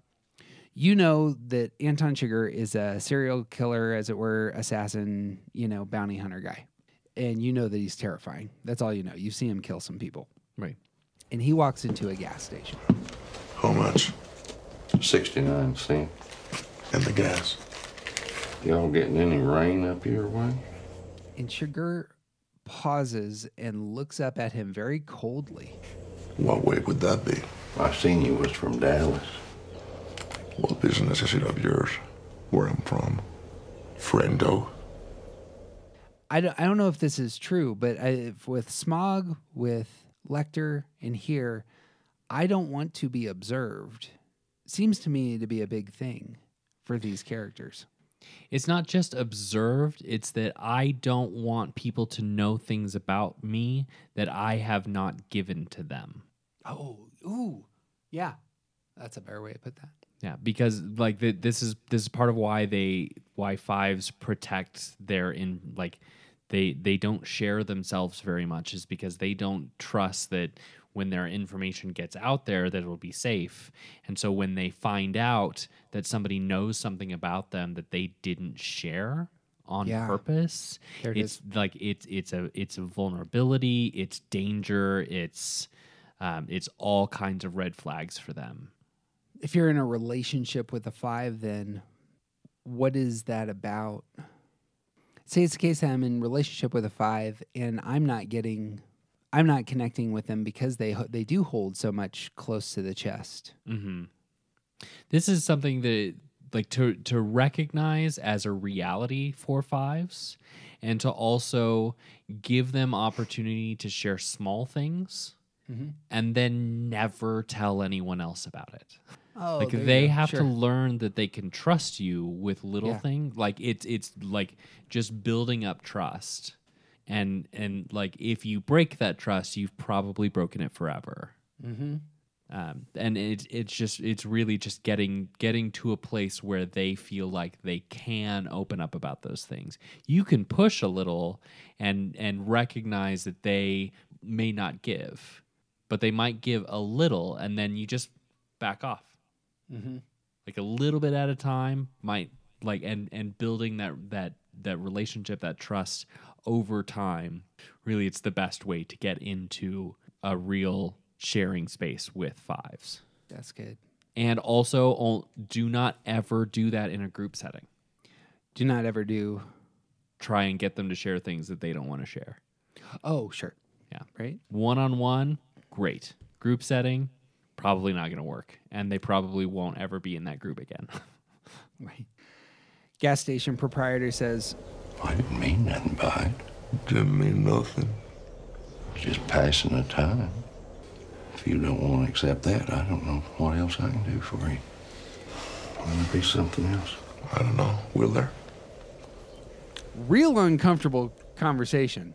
Right. When you're watching this, he kills people haphazardly, and you're just like, this isn't going well for this guy. Right.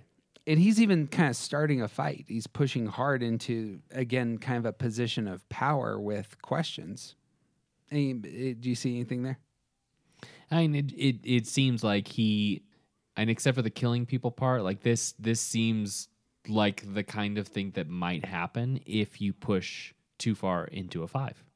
You know, like the fact that he knew he was from Dallas, all of a sudden, Chigurh is like, he's vulnerable now because this person knows something about me. Yeah. And I'm uncomfortable with that. And because Chigurh is a bad person, he's going to make it worse. He's attacking him with questions. It's not claims or statements or threats. You know what I mean there? Mm-hmm. That's an interesting thing from I don't know if that lines up with Observer on the front that you're saying, though. The next line is... Is something wrong? With what? With anything. Is that what you're asking me? Is there something wrong with anything? Which is just real uncomfortable. and also moving into this place of, like, not just uncomfortable, but so condescending. Mm-hmm. Like really? That's what you're going to ask me now? Is there something wrong with anything? Like, the defense mechanism here is to move into pure protection. which include, like, it's not just armor, it's armor with daggers sticking out of it. My philosopher soul kicks up here because there's lots of just undercurrent here where it's meaning in life. Is there something wrong with anything? These are philosophical questions, you know, and it's the death has walked in the room and you're being asked, you know, what are you doing with your one and only life? Just passing the time. If you don't want to accept that, I don't know what else to do for you. That's not a great answer. Right. When death walks in the room, you know? Right. So the gas station guy wants to shut this conversation down. He says, will there be anything else? You already asked me that. Oh, well, I need to see about closing now. See about closing? Yes, sir. It's what we've said before. I mean, it's just this tug of war taking place, and he is just consistently pushing for power. Yeah. And also pointing out, without pointing it out, he's pointing out how stupid the things that the clerk is saying. Yeah. There are a handful of really clever fives in my life I work with, and they will do this.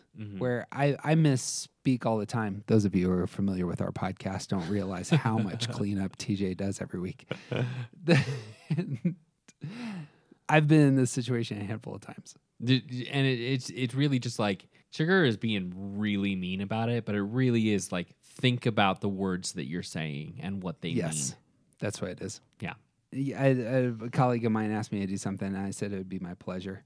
And he said, really? Would it be your pleasure? And then he started deconstructing pleasure. Yeah. And I said, I'm serving you, asshole. Get out of my office. Yeah. Although this is a very intimidating man that I said that to. So Sure. I did not say you're an asshole and get out of my office. But closing the store is another image for death, I think. And Chigurh says, what time do you close? Now. We close now. Now is not a time. What time do you close? It's just so uncomfortable. There are rules. There's structure. You were open at a specific. You open at a time and you close at a time. Now is not a time. Think about the words that you're saying. He says generally around dark, at dark. But that's exactly right. Sugar's a big rule guy. Then throughout the rest of the movie, that's a good call. You don't know what you're talking about, do you? Sir? I said, you don't know what you're talking about. What time do you go to bed? Sir? You're a bit deaf, aren't you? I said, what time do you go to bed? Closing the store, going to bed. All of these are images of death. And it's no good when there's, you know, the Terminator has walked in. Sure. Somewhere around 9:30. I'd say around 9:30. I could come back then. Why would you be coming back? We'll be closed. Yeah, you said that. Don't treat me like an idiot is also going on. What is the story here actually with the five in this situation knows what the guy is saying, is analyzing what the guy is saying, but the gas station proprietor isn't paying attention to what he's saying. Mm-hmm. You know what I mean? Yeah. I also wonder if like part of Sugar's MO, like I haven't seen the movie. I have seen this scene. I've watched it a couple of times, but I wonder if part of his MO is about looking for someone to spar with. And so when he finds himself in a situation like this, it just deteriorates farther and farther, where he just keeps getting not frustrated, but it's like throwing it back at like the line about "you're a bit deaf, aren't you?" is like, stop being stupid. Understand the words that I'm saying. Yeah. Something similar there with Smaug and with Lecter. They're just they want to have that sparring partner. Right. That happens with Sherlock a lot as well. Right. In terms of he points out all the things in somebody and people say, you know, piss off, and they walk away. And he gets really frustrated that people don't understand him. Yes. Like follow along, keep up. Don't say stupid things immediately after I've said something. Well, I got to close now. He's definitive at this moment. He's like, you know, I'm going to get out of this situation. You live in that house out back? Yes, I do. You lived here all your life? This is my wife's father's place originally. You married into it. We lived in Temple, Texas for many years. Raised a family there in Temple. We come out here about 4 years ago. You married into it. That's the way you want to put it. I don't have some way to put it. That's the way it is. All of a sudden, his whole life has been unpacked here in front of this image of death. What you have in life, the assets, have been handed to you by somebody else. So what meaning has your life had anyway? You lived in Temple, you had 3 kids. And that's where it is. It's like you've told me, and now you're just passing the time. If you don't want to accept that, I don't know what to do for you. And also I'm starting to understand who you are as a person. Do you understand who you are? Yep. Yeah. Is there something there about Fives? He's totally secure. Sugar is. Yeah. This person, 1, is not a threat. 2, he has absolute understanding of the situation. And if he wants to go to the dark side of 8, can clearly get there. Yeah. Yeah. Well, I think this is also like we're also seeing. It's like we talked about so much of Lecter trying to find a sparring partner, trying to like having this great back and forth, and the one moment where we see where he starts to lose respect for the other person is when he's talking to the senator, and he says, "By the way, love your suit." This is a moment, I think this is the opposite side of that conversation. Like, this might be more like what Lecter's conversation with Chilton was like. Yeah. And if you've ever seen, like, continuing on with the professor and grad student analogy, like the advisor grad student analogy, if you've ever seen a professor in a class start to talk to someone who had no idea what they were talking about and just, like, keep pushing at, like, essentially just burying them under a load of, you are not up to my level. Yeah, is that a power move? When I have conversations with someone in those, so I have been a professor, and I'll push conversations hard at times. It's mostly I want you to, well, for me as a 1, I want people to get better. I want the person I'm interacting with to get better. Sure. What's the motive here? From Lecter, Smaug, and Sugar. Being that they're unhealthy and villains, I think it's to put them in their place. Yeah. It's the measure of control. Here's exhibiting the control there. Yeah. You are not at my level, and I am going to firmly establish that now. It's good. Sugar finishes the cashew, and then Sugar changes the subject again, and he says, "What's the most you ever lost on a coin toss?" Sir? The most you ever lost on a coin toss? I don't know. I couldn't say.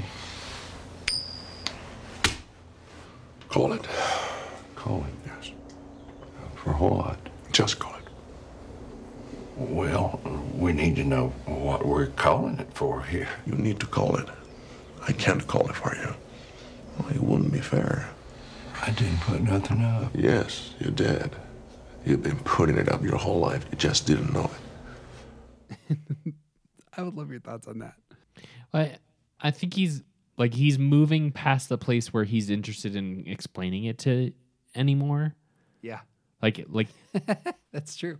He's at the thing that he's here for, and he's like, this guy clearly is not understanding what he's saying. Yeah. And so he's like, I'm just going to say what I mean, and you can understand it or not. Call the coin. Yeah. There's something the philosophical side. I mean, like he has just unpacked, this is who I am, this is my life. I've told you how I spend my time. How many times does it take place in our lives where we might have died if we drove down that road and not the other road? Sure. And it's a coin flip. Right. I decided to stop at this gas station and not, go to the restaurant. And at the restaurant, something awful happened. It would be, and I think there's something underlying there. Sugar says, "You know what date is on this coin?" No. 1958. It's been traveling 22 years to get here. And now it's here. And it's either heads or tails. And you have to say, call it. Well, look, I need to know what I stand to win. Everything. How's that? You stand to win everything, call it. All right. Heads, then. There, by the way, is almost, again, no music in this whole movie except for this one scene, and they have this, like, real subtle organ sound that's, like, droning underneath this. Sure. Shigeru moves his hand. Well done. The gas station guy, like, kind of crumples, and he takes the quarter. Don't put it in your pocket, sir. Don't put it in your pocket. It's your lucky quarter. Where you want me to put it? Anywhere not in your pocket. Or it'll get mixed in with the others and become just a coin. Which it is. I get my philosopher soul just jumps up and down here. The control of the situation, hyper observant of this man's life. The nihilism here, we haven't talked about Fives and the nihilistic side of Fives. Sure. But seeing life as just a coin flip. Mm-hmm. This coin is special. It's your life. Honor it. But of course, it's inevitably just a coin. Right. You know, it's a good, I just like that as a nihilistic way of thinking about the coin. Do you guys any other thoughts on this scene? I'm drawn to the fact that Sugar refuses to tell this man what game they're playing. Mm-hmm. Like, if you don't recognize it, I'm not going to spell it out for you. Mm-hmm. And also because, Sugar's clearly a terrible person. Mm-hmm. But there is a certain amount of holding back, even in this, that speaks to that protection of I'm not going to share with you what this is for or what I'm going to do beyond this. You are engaged right here. Mm-hmm. And that's all you get. And part of Fives moving to 8 in healthy ways is them stepping into situations and saying, I have the information that you need and I know how to lead us out of whatever thing we're in. Yeah. But 5 moving to 8 in an unhealthy way, an unhealthy 5 moving into an unhealthy 8 space will not tell anyone what they're doing. They're just going to take control, because 5s aren't likely to share and 8s aren't really that share. 8s are just going to do the work that needs to get done. They don't really want to explain to you why. Mm-hmm. And here's like an unhealthy 5 moving into an unhealthy 8 saying like he's not saying anything. He's just jumping into the game. I mean, it's not really a game, but no, that's perfect. There's two big scenes later on. There's another coin flip scene in which a woman refuses to call the coin, which makes it real interesting because she's not willing to go down that path and what that might mean. And then the movie ends with a man just talking about his dad and the life of somebody who is his hero-ish. And then the movie ends. And I like the image there of the 5 whose knowledge is trying to get you on the healthy side out of the rut. And that's not where he's necessary. He may, I don't know if he's trying to get there. Is he trying to get there? Well, there's also a little bit of there's a scene in Fight Club where the two main characters take a guy out of a gas station, a guy who works at a gas station, and point a gun at the back of his head and say, "What were you trying to be?" Yeah. And like it's this really intense, like, go actually live up to your potential instead of working in this crummy gas station kind of moment. And that there is that kind of sense of this as well, is like the gas station guy probably doesn't know this, but we know that if he had called it wrong, he was probably going to get murdered. Yeah. Right. And so like that's the importance of this coin is like, this is your life, because if it had gone the other way, you would be dead now. Mm-hmm. And sort of this, like, live into your, like, be grateful that you lived, But in this bringing in the nihilism, like it's not like there's no meaning to it. It's chance. And the fact that he doesn't explain that, like very much this, like, I'm trying to help save the human race, but I don't have time to explain what I'm doing to everyone. Mm-hmm. I have 20 questions to ask my 5 friends now is actually where I'm at. I'm like, yeah, let's go. Anyway, that's excellent. Okay, well, our last character requires a 5 to help us with this conversation. And that would be one Aaron Burr from the musical Hamilton. In order to really do the deep dive into this, we have brought in an expert in all things Hamilton, which is my youngest son, Beckett. Excellent. Hello. Hey, welcome, Beckett. Beckett is one of only 5 people in the world who has actually seen this thing live. I don't think anyone's actually seen this live because nobody can get tickets. They just if nobody put the can get tickets online and say they're sold out right away. I have not seen this live. Mom went to see it. Did you not see it live? No, she left me. That's right. I forgot about that. Well, we can all tell that you're bitter about it. So Yes, good. Very bitter about it. Well, you've at least listened to the Spotify version. Yes, and I have seen the movie. We have all seen the Disney a couple times. Well, we're going to jump in with just 2 songs, which have a lot of 5 going on. And Beckett, who is a 5, identifies as a 5, is going to help us out on the inner life of one Aaron Burr. Yes, that's what I've been called for. The song, this is one of the early songs, yeah? Pardon me, are you Aaron Burr, sir? That depends. Who's asking? Oh, well, sure. Sir, I'm Alexander Hamilton. I'm at your service, sir. I have been looking for you. I'm getting nervous. Sir, I heard your name at Princeton. I was seeking an accelerated course of study. When I got sort of out of sorts with a buddy of yours, I may have punched him. It's a blur. Sir, he handles the financials. You punched the bursar. You got thoughts on anything so far? When he goes to that who's asking, oh sure, sir, I'm Alexander Hamilton. It's the that depends who's asking. He's trying to make sure like it's somebody he wants to be talking to, I guess. But Lots of questions perhaps going on there? yeah. Well, and again, it's another version of the "Who are you?" Yeah. Yeah, it is. We talk a lot about who are you statements in fiction. Yes. Yes, I wanted to do what you did, graduate into and join the revolution. He looked at me like I was stupid. I'm not stupid. So how'd you do it? How'd you graduate so fast? It was my parents' dying wish before they passed. You're an orphan. Of course, I'm an orphan. God, I wish there was a war, then we could prove that we're worth more than anyone bargained for. Beckett? Yes. Aaron Burr wants to fulfill his parents' dying wishes.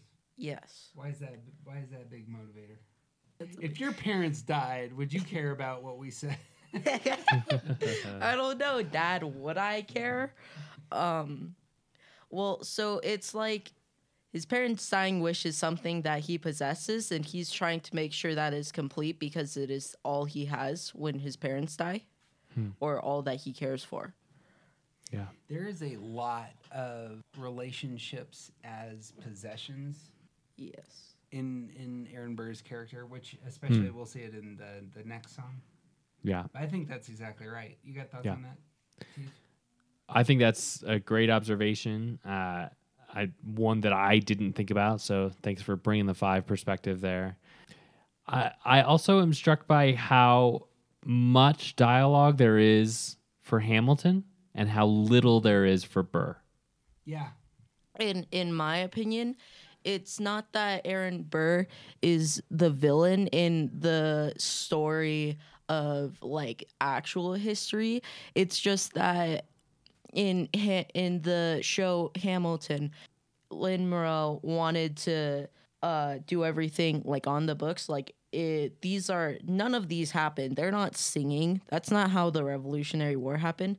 But he has to give character to all these people that have died. So he chooses that Aaron Burr was most likely the biggest negative influence on Hamilton. So in the musical or movie, he is shown as the villain, even though he might not be the villain in history.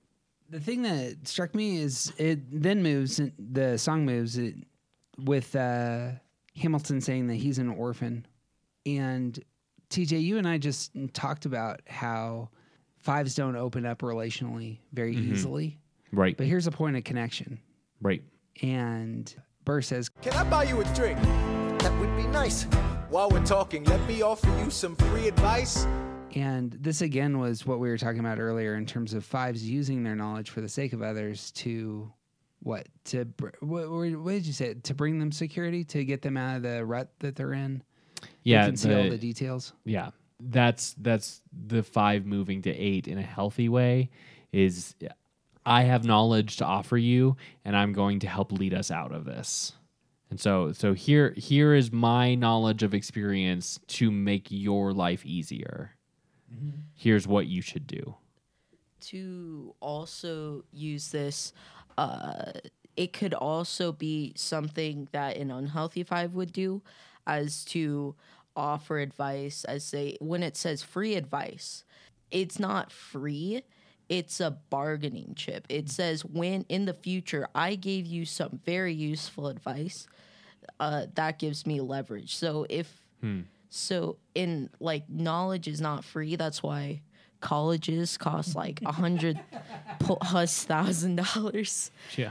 As we see in society, knowledge is not free. So he's not giving out free advice. If he's unhealthy, he's using it as a way to leverage power over Hamilton. Yeah. It's a control tactic for sure. It's also a way to assert dominance by saying that you have more knowledge over current things and what they should be doing. Yeah. So it puts Burr as a superior to Hamilton, which kind of comes back to haunt him. Yeah, I like that. The advice, notice the advice. The advice is all about withdrawing or putting up a front. Talk less. What? Smile more. Don't let them know what you're against or what you're for. Hold all these things real tight to your chest. That's great 5 advice, right? Yep. Don't give away your resources. Don't give away your resources. Yeah. You wanna get ahead? Yes. Fools who run their mouths off wind up dead. Death might be coming for you. There's this, you need to be aware of potential threats. Yeah. You got thoughts on that? I'd say the biggest enemy of a 5 is death, because then they lose everything, if you think about it. Yeah. Is 5s are greedy and they want to keep everything. So what Burr wants to keep is his family's legacy, his information, right? And if death comes, you lose all of that. So it's just a way of saying that you want to, fools wind up dead. It's saying that 5s stay alive longer because they have more information. It's a way of consoling himself. Yeah. That he won't lose everything if he stays hidden and keeps everything to himself. Yeah. Move to one of the best songs in the piece, which is Wait For It, which is kind of the Aaron Burr song. Theodosia writes me a letter every day. I'm keeping her bed warm while her husband is away. He's on the British side in Georgia. He's trying to keep the colonies in line. Well, he can keep all of Georgia. Theodosia, she's mine. Again, relationships as assets going on there. And then he moves into the pre-chorus. Love doesn't discriminate between the sinners and the saints. It takes and it takes and it takes, and we keep loving anyway. We laugh and we cry and we break and we make our mistakes. And if there's a reason I'm by her side, and so many have tried, then I'm willing to wait for it. I'm willing to wait for it. What do you all see there? Well, I see that I'm willing to wait for it. I'm willing to do the easiest thing and the thing that keeps me alive so that I can keep everything. Especially with with 5s, they want to keep their things. So if he has to wait a year to make sure he keeps his things, then he's going to wait for it. Yeah. Withdrawing to... Well, we talked about this a little bit with Smaug, like the knowing that the dwarves would come back, but he's not seeking out the dwarves to make sure they don't come back. He's waiting for them. The willingness to stay in place, like this is part of avarice. Like they're not aggressive about keeping their stuff. They're totally fine sitting on their pile and waiting for the danger to come to them in a sense. Yeah. If you wait it out, then the danger goes away. A lot of the fears that Burr has come in thinking about potential dangers that his family's experienced. The song moves on. My grandfather was a fire and brimstone preacher. But there are things that the homilies and hymns won't teach ya. My mother was a genius. My father commanded respect. When they died, they left no instructions, just a legacy to protect. Value. There's, again, asset thinking and thoughtfulness about protection. What do I have anyway? I'm an orphan. I'm sure that colors a lot of his thinking in terms of how to navigate his assets. But he's also past focused here. This is what's happened in the past, and he's already brought up death, not discriminating. Well, I feel like he feels that when he's saying that my grandfather was a fire and brimstone preacher, right? And his mother was a genius. Father, command respect. He feels like he has gained those when they died. So he is a preacher. He is a genius, and he commands respects. That was he feels like he owns. He feels like he was given genius, respect, the job of being a preacher. He feels like he needs to keep those safe. And what he gained from his mother, father, or grandfather is what he uses to protect their legacy. That's what that's the thing he's trying to keep, right? Mm-hmm. And also, like, he doesn't, talk less, smile more. Part of that is about he is sacrificing whatever is inside of himself. He's not even necessarily sacrificing, but sort of ignoring what might be his in order to protect this one thing that he thinks he has.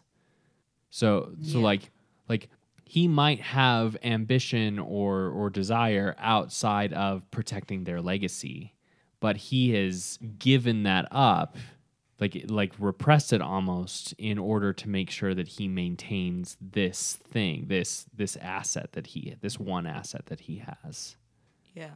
And that to me speaks to this, there's fives are like they sort of shut down to their inner desires. Like, this is part of the objectivity is that they try to remain neutral in this way, and his goal is to protect the legacy, the one asset that he was handed from his family, which is their legacy. Mm-hmm. I misspoke. He says love doesn't discriminate in the second verse, and then the third verse he says, or in this following the discussion of his grandfather and his mother and father, then he says, death doesn't discriminate between the sinners and the saints. It takes and it takes and it takes, and we keep living anyway. We rise and we fall and we break and we make our mistakes. And if there's a reason I'm still alive when everyone who loves me has died, I'm willing to wait for it. I'm willing to wait for it. And then the chorus hits, and it's about the most withdrawn kind of song there is. Man, wait for it.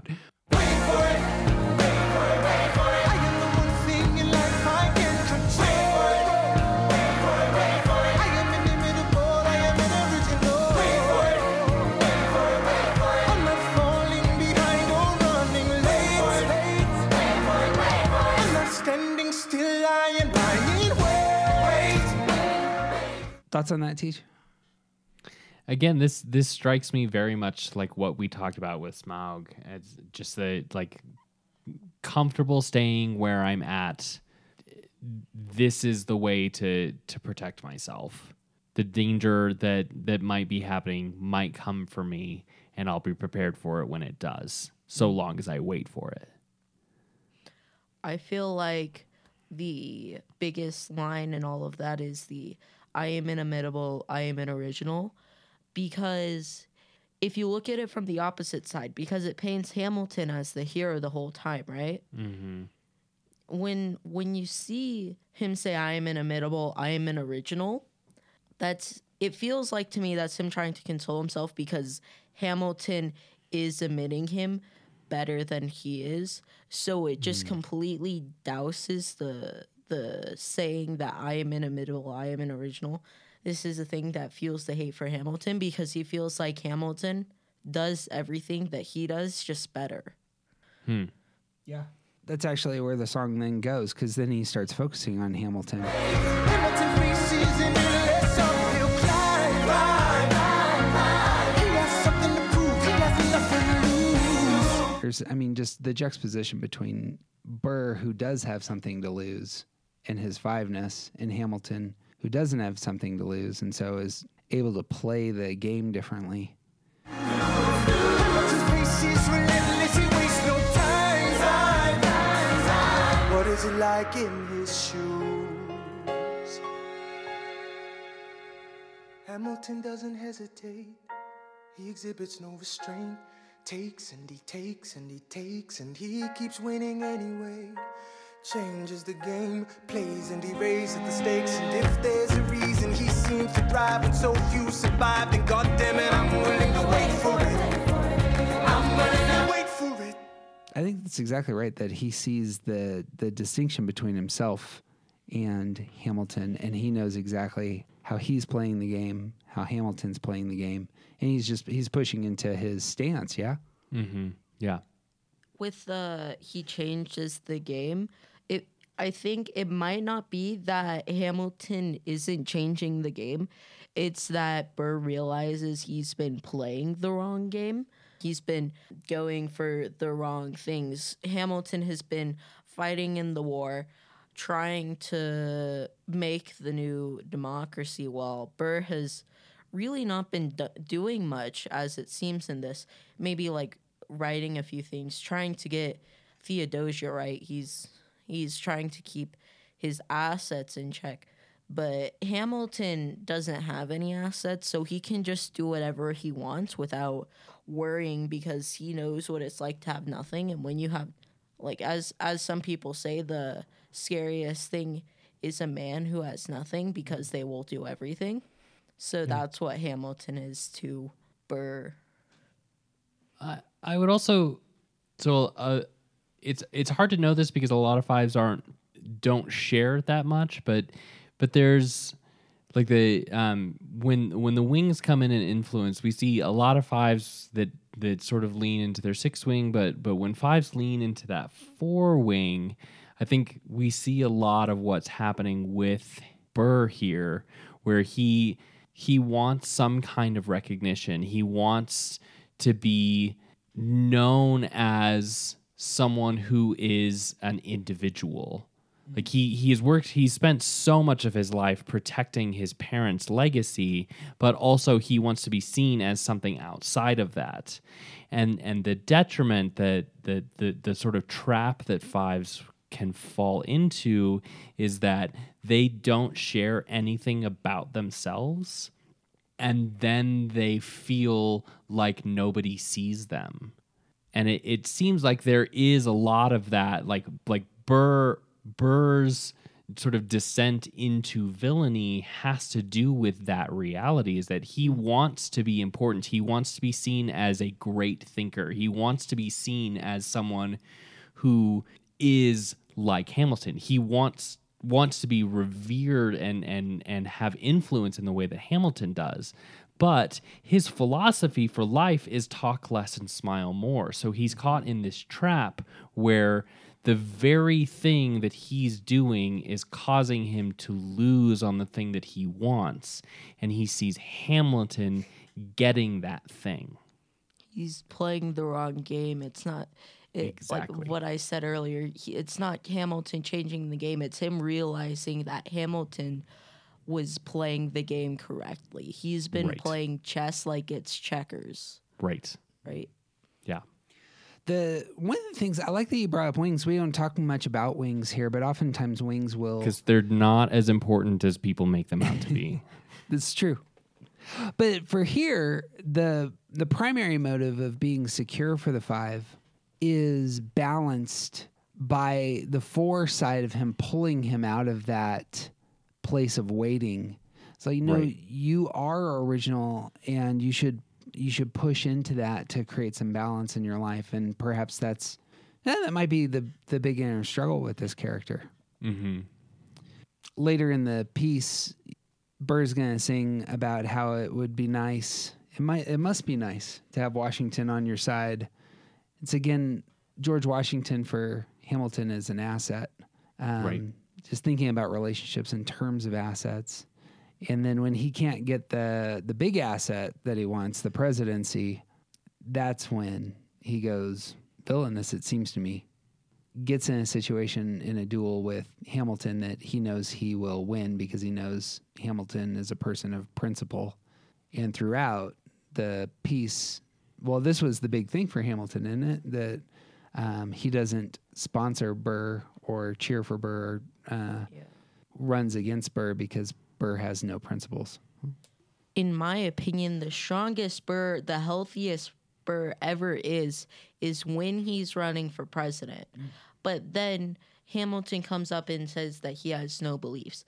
Burr has beliefs. He just has never showed any of his beliefs in the series. So that's all Hamilton has to go behind. So when he gets put down for having no beliefs, it's like a plane crash. He's been sitting in the bunker for years now. Then he finally gets to run for president, or he finally gets to take off. He's now flying. But then Hamilton comes out of nowhere, and his wing just falls off, and he just crashes. Yeah. Becky, you're the man. Thank you for helping us with our deep dive. Yeah, that's some good take. I'm pretty sure that your dad wouldn't have figured out that Burr was a 5 if you hadn't been there. So this is true. Thanks. Yeah. I also agree. Any last words on Villainous 5s? We have talked a lot about, I feel like there's been more conversation about ways to sort of protect yourself to move towards health in this conversation than we have done in a lot of our other villain conversations. I feel like you would have to be a particular kind of sociopath to turn from normal 5-ness to like true villainy, and you would come out someone like Sugar or Hannibal Lecter. Mhm. So 5s, don't let yourself become a sociopath. People matter. We skipped one of the most famous of Villainous 5s, which would be one Scrooge from Dickens' Christmas Carol. Right. And the reason being is that, TJ, would you describe your and I's deep affection for the Muppets Christmas Carol? I've heard the word guilty pleasure used, and I wouldn't really describe it as a guilty pleasure because everyone who thinks that there's a better Christmas Carol out there, you're wrong. Like, it's not that this is a guilty pleasure for me. It's that you all are wrong. It's definitive. Muppets Christmas Carol is the best version. It is known Khaleesi. It's just reality. Someday we are going to just tackle some Muppets just for fun, because who doesn't want to look into the inner motivations of the Muppet characters? Honestly, that sounds like a blast to me. Sometime in the next decade, we'll get to that. Sure. All right, well, that wraps our deep dive into the Villainous 5s. Hey, friends, it would mean the world to us if you'd pause, take 2 seconds, and write us a brief review or give us some stars on your podcasting platform of choice. You can find all the links to all of our stuff at aroundthecircle.org. Shout outs on Twitter and Instagram are always appreciated, but the best thing you can do is share this episode with somebody that you love.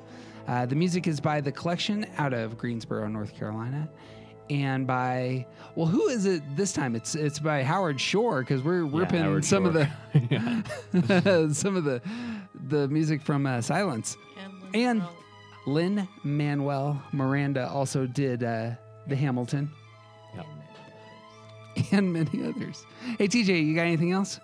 I got nothing. Beckett, you got anything? Go watch Hamilton on Disney Plus if you haven't seen it. It's fantastic.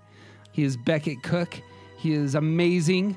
He's TJ Wilson. He's officially awesome. And I'm Jeff Cook. And who you aren't isn't interesting. Be who you are, because that's where the gold is.